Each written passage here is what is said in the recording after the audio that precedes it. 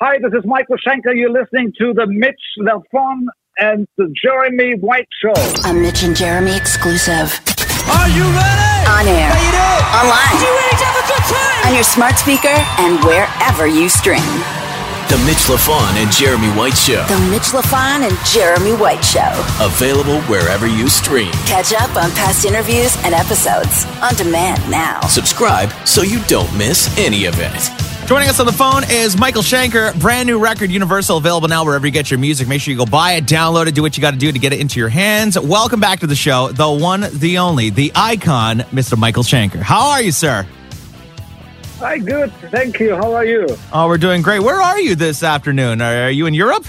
Oh, I'm hiding in Brighton, UK. Oh, Brighton's beautiful. I was there, before the pandemic by kicked the off. seaside. Yeah. Oh, man. We walked down the boardwalk, got some ice cream, had a tea and a cake. You went there, huh? Yeah. Interesting. It's beautiful out there. Is the big wreck? I know they had like a casino or something like on a dock and it like burnt down. Like, is the wreckage still there? Oh, no, that used to be still there. That used to be the pier. Yeah, that's what it was. Yeah. Down. Yeah. It's opposite the Hilton. Right. Look, let's talk about music. Universal's out now. The world's already been able to ingest it. You've had it basically number one on a couple of charts. Congratulations. Talk a little bit about the album. Yeah, well, it's one of the, I did Immortal and Universal while the pandemic was happening.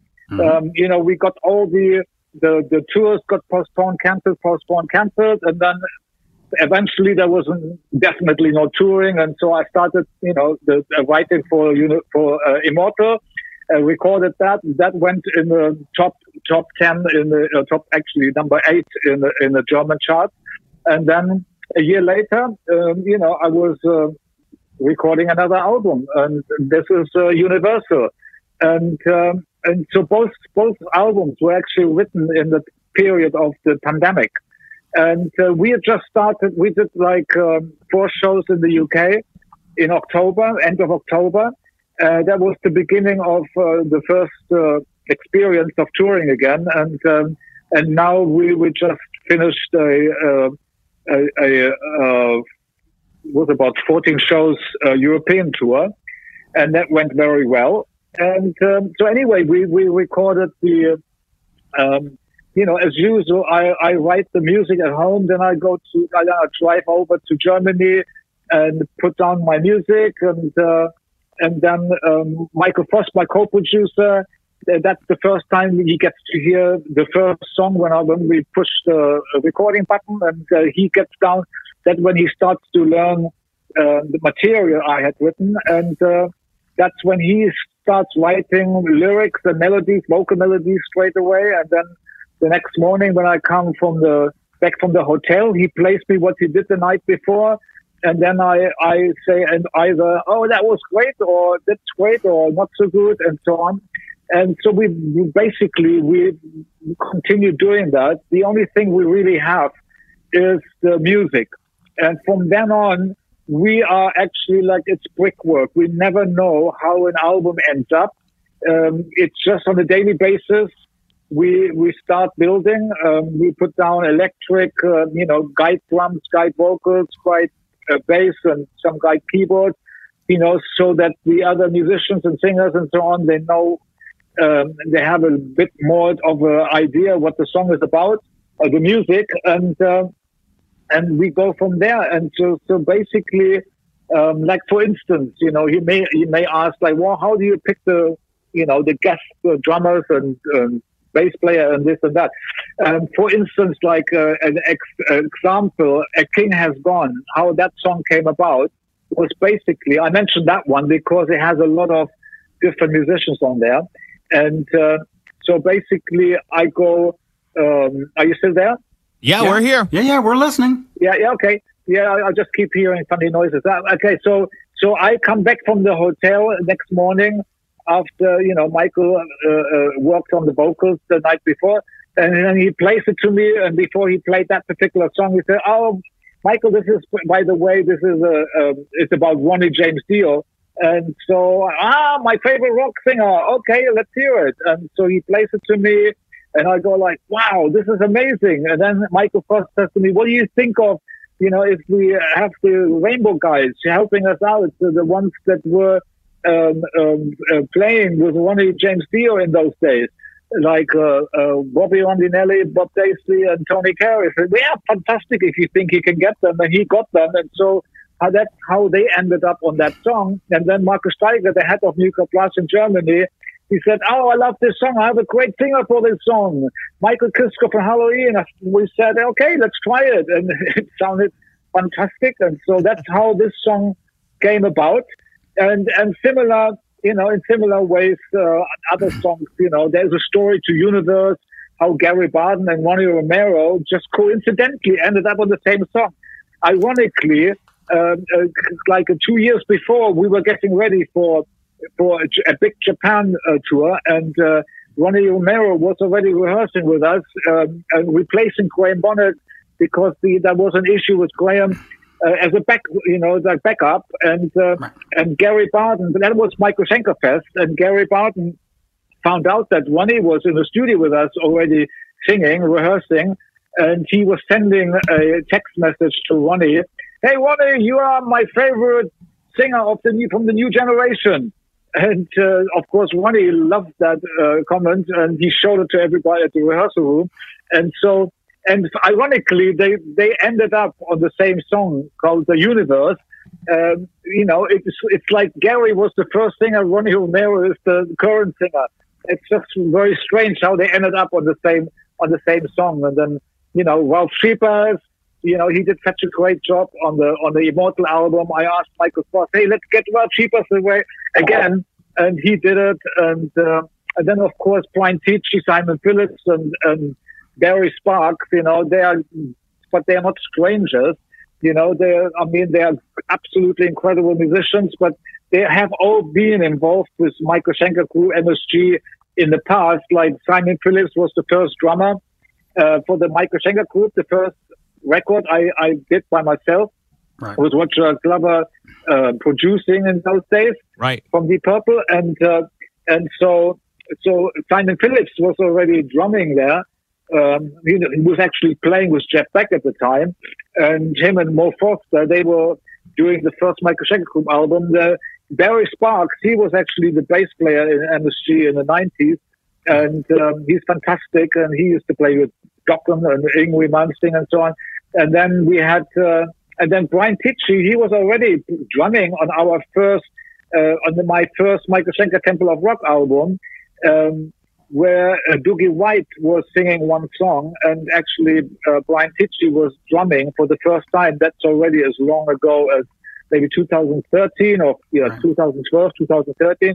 So they are not really strangers. They are family, but they are still guests, and the main band is Ronnie Romero, and myself, Photoshop, Baron Courbois, and Steve Mann. And so, brick by brick, we kind of basically don't know at all how the album is going to shape up, but it's just day after day, we kind of, have ideas, and we add them all together, and at the end of the day, then we have Universal. I'm going to ask you the two questions. I bought Universal. I have it at home. I have it on CD. I've bought everything you've ever done from the dawn of time all the way back from the 80s. You have, of course, worked with Robin McCauley, and he went out and did some shows with you not too long ago. Would you consider doing another Macaulay Schenker Group album, or did you really want to stick to Michael Schenker moving forward? No, because it's all Michael Schenker. If you call it Macaulay Schenker or Michael Schenker or Michael Schenker Group, it's all Michael Schenker.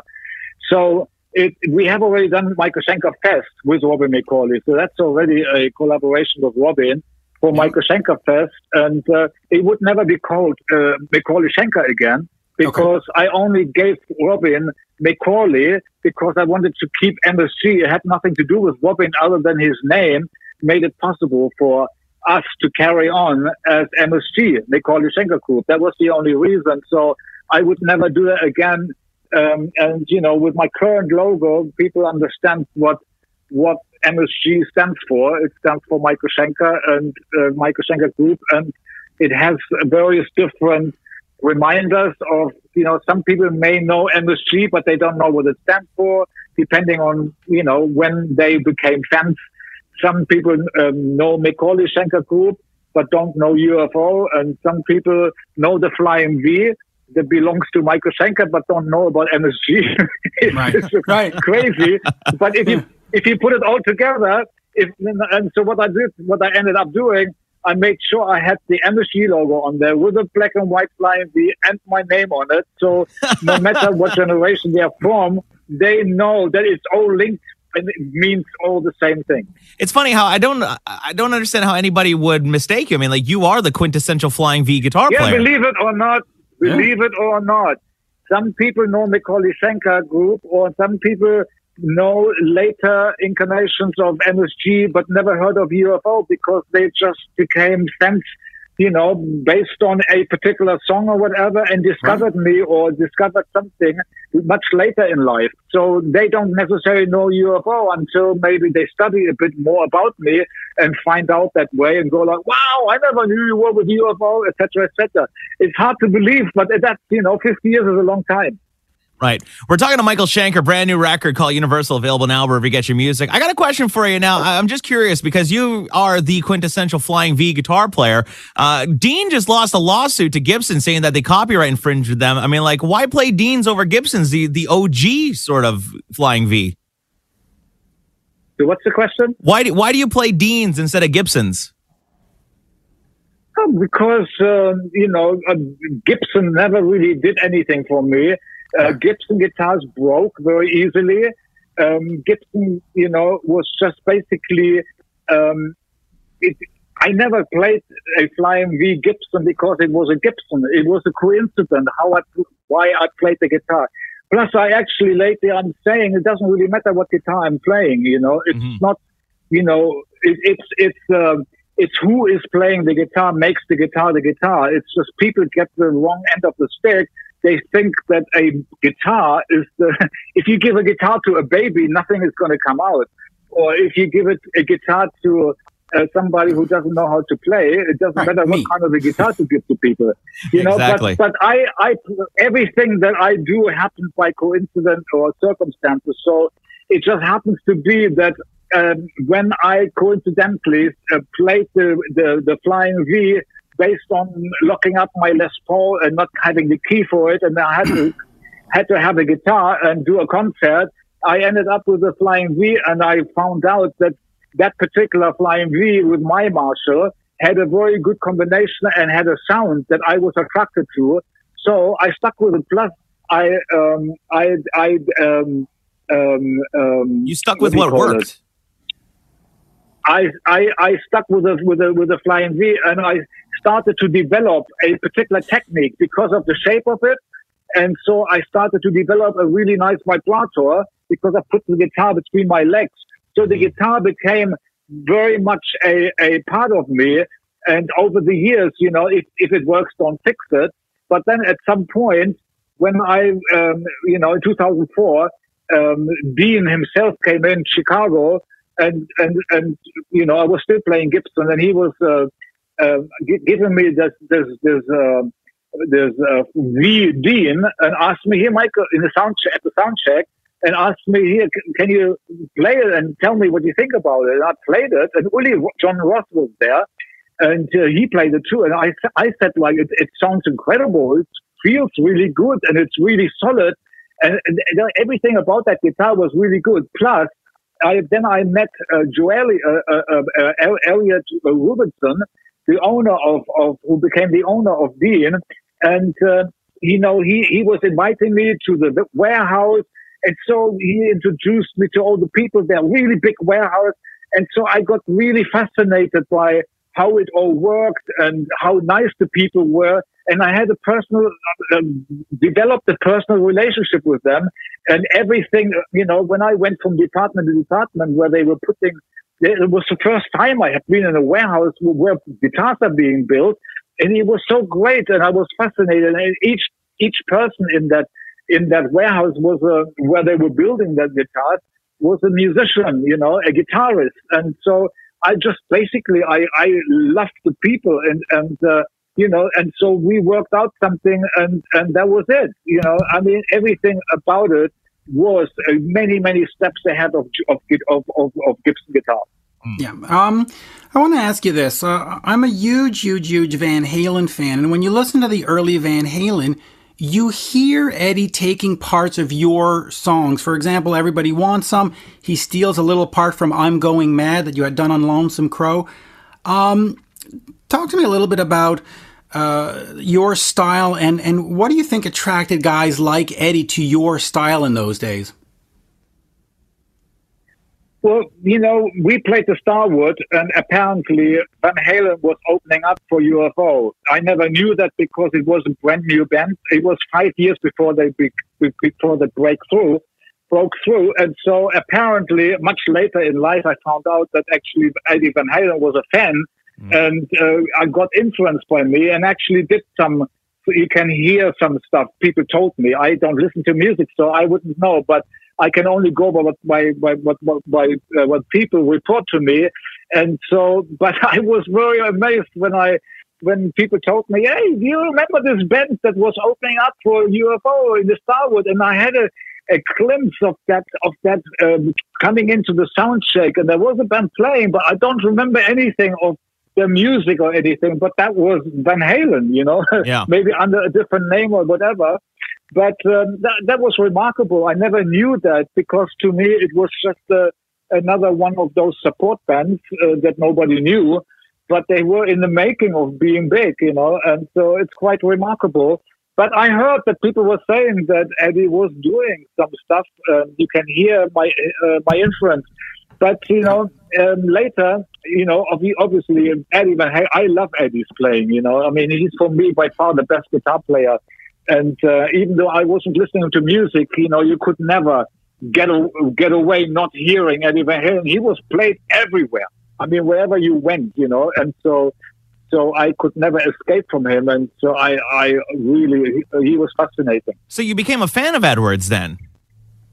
Oh yeah. I mean, he is my favorite guitar player.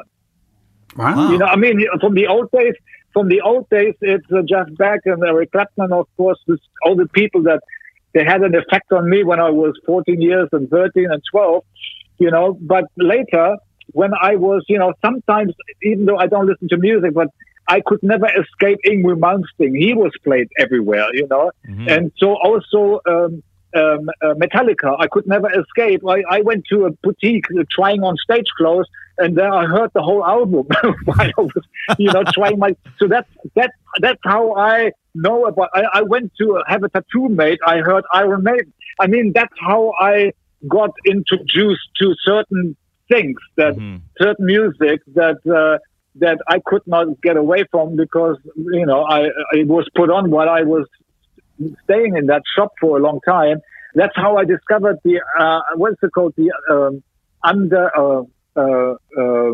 Metallica song. It's a slow song, really, really good. The Unforgiven. Nothing Else Matters. Amazing. Yeah, Nothing Else Matters. Yeah, the Unforgiven. Yeah, that one I heard too. And so anyway, I have to say one thing though, because I don't listen to music. I'm sure there is lots of great guitarists out there, but because I don't listen to music, I don't know. But, the people, like when I heard Malmsteen for the first time, I was blown away. I didn't know there was such a player who could play that fast, And then I found out later that he was a Michael Schenker fan as well. It's crazy, I mean, really weird. It always comes full circle, right? Universal, Michael Schenker, available now wherever you get your music. We're running out of time. Just real quick, when you're recording these records, are you using real vintage amps, or have you gone digital? Say again? When you're recording this album, did you use vintage amps or digital? I have no idea what my engineer uses. I'm just doing what I do, which is all based on how I did it when I was, 15 years old, did my first recording, and I carry on what people do and know about what they're doing. Like engineers, I have no interest in finding out what they're doing, how they're doing it. I just come into the studio with my written music, and we go from there. And you play. Let me just ask you this, the last question, because we have to wrap up. On every album cover, if you look very closely, you hide a little tiny scorpion on it. Talk to me about that decision to hide a scorpion on every album cover. Yeah, I don't know how that came about really, but the scorpion is basically the thing is that I actually was the one who carried the scorpions all the way to success, because I was 15 years old. I did the first, it's the past of my life. It's what do you call it? It's part of you. It's the past of my. It's part. Yeah, exactly. So like UFO, you see the UFO spaceship behind me and a little scorpion there. So no, it's just another way of presenting like what I used to be involved in. But in general, it's basically scorpions and UFOs. I did a lot for scorpions, because every time I made the next record with UFO, the Scorpions, they put on their album featuring Michael Schenker from UFO. So I took them all the way up to Love Drive. I helped them out. That opened the doors for America for them. And then they were free and gone. And I did my own thing as I wanted to, always self-express and do things my own way. And that was it. And so basically, it's the past of Michael Schenker's involvement, the Scorpions and UFOs. Yeah, and I love it. I take those album covers and I study them and I try to find where you've hidden it. I love that. I mean, I haven't had that feeling since I was 14 years old. So it's great. That's great. It's like a little game. Yeah, exactly. It's perfect. I love it. Yeah, I mean, we used to do that in our bedroom when we were 14, and now I'm in my 50s, and I look at your cover and I go, look at that son of a gun. He hit it right there. Yeah. Smart. I talked to somebody else who told me the same thing. It's funny. Yeah.